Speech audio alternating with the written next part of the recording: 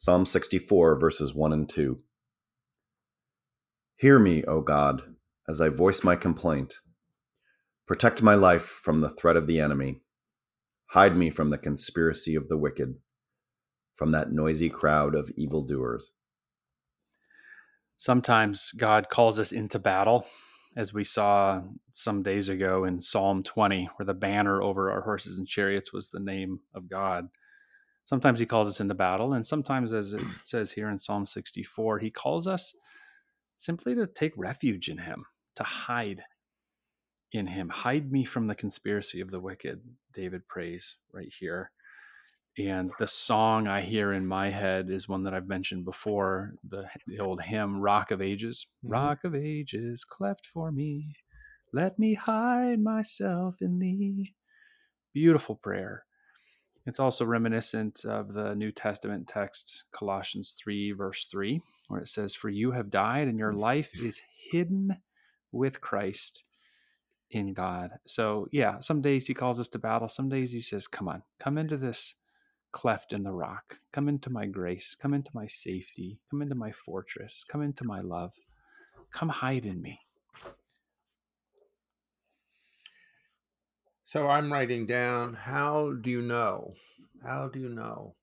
Um, I was thinking as you were speaking of history, of war, Yeah. and the nature of war. And I think I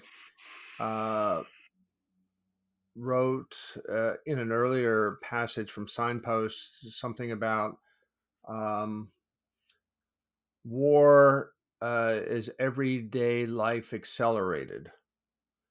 Now that sounds a little cynical, but it's not. If you actually take a look at your own life, you're part of history. Your life, your family, what you're doing, and all that. It may not make the history books, but you're part of history. And look at your own life.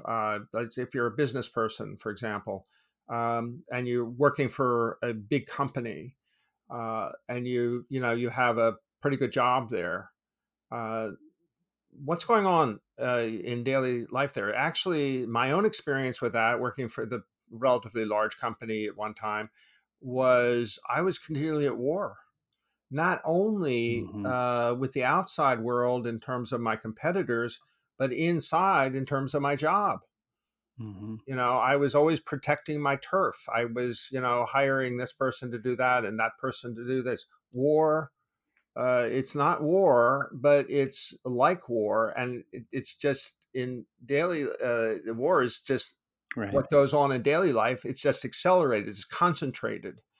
And it has different weapons, perhaps, but the reality is the same. And this is a world apart from God. I mean, it's a world that David experienced continuously through his reign. He was very rare. The one time he seems to be at peace is the time he screws up and Mm-hmm. spots a beautiful woman, and the rest is history, right? Yeah. So I Well, don't Eric, know.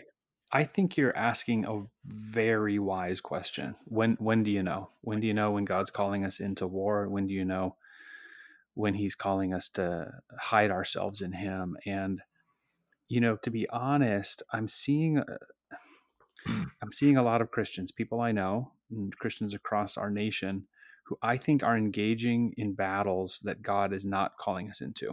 Hmm, interesting. Um, Culture war is I mean, I'm not going to bring up politics, but I see people get very animated about a particular culture war battleground, and they're all into it, emotionally invested in it, and wondering why I'm not picking up my arms to fight it with them. And sometimes I just look at it and I think that's that particular battleground of the culture war. In the end, doesn't matter. That's not what we're called to do. We're called to love and serve people, to love Christ and serve others. And if we just keep doing that, yes, sometimes we have to engage. And it's just knowing the difference, Eric, I think is a really wise question. Lord, show us when to step in, when to fight that culture war, and when not to, when to know that it's time to take our refuge in you and let you bring the victory, as it were, on Judgment Day or even now through us. And we could talk more about this Probably, because I think about this almost on a daily basis. I think I see people engaging in battles that aren't ours.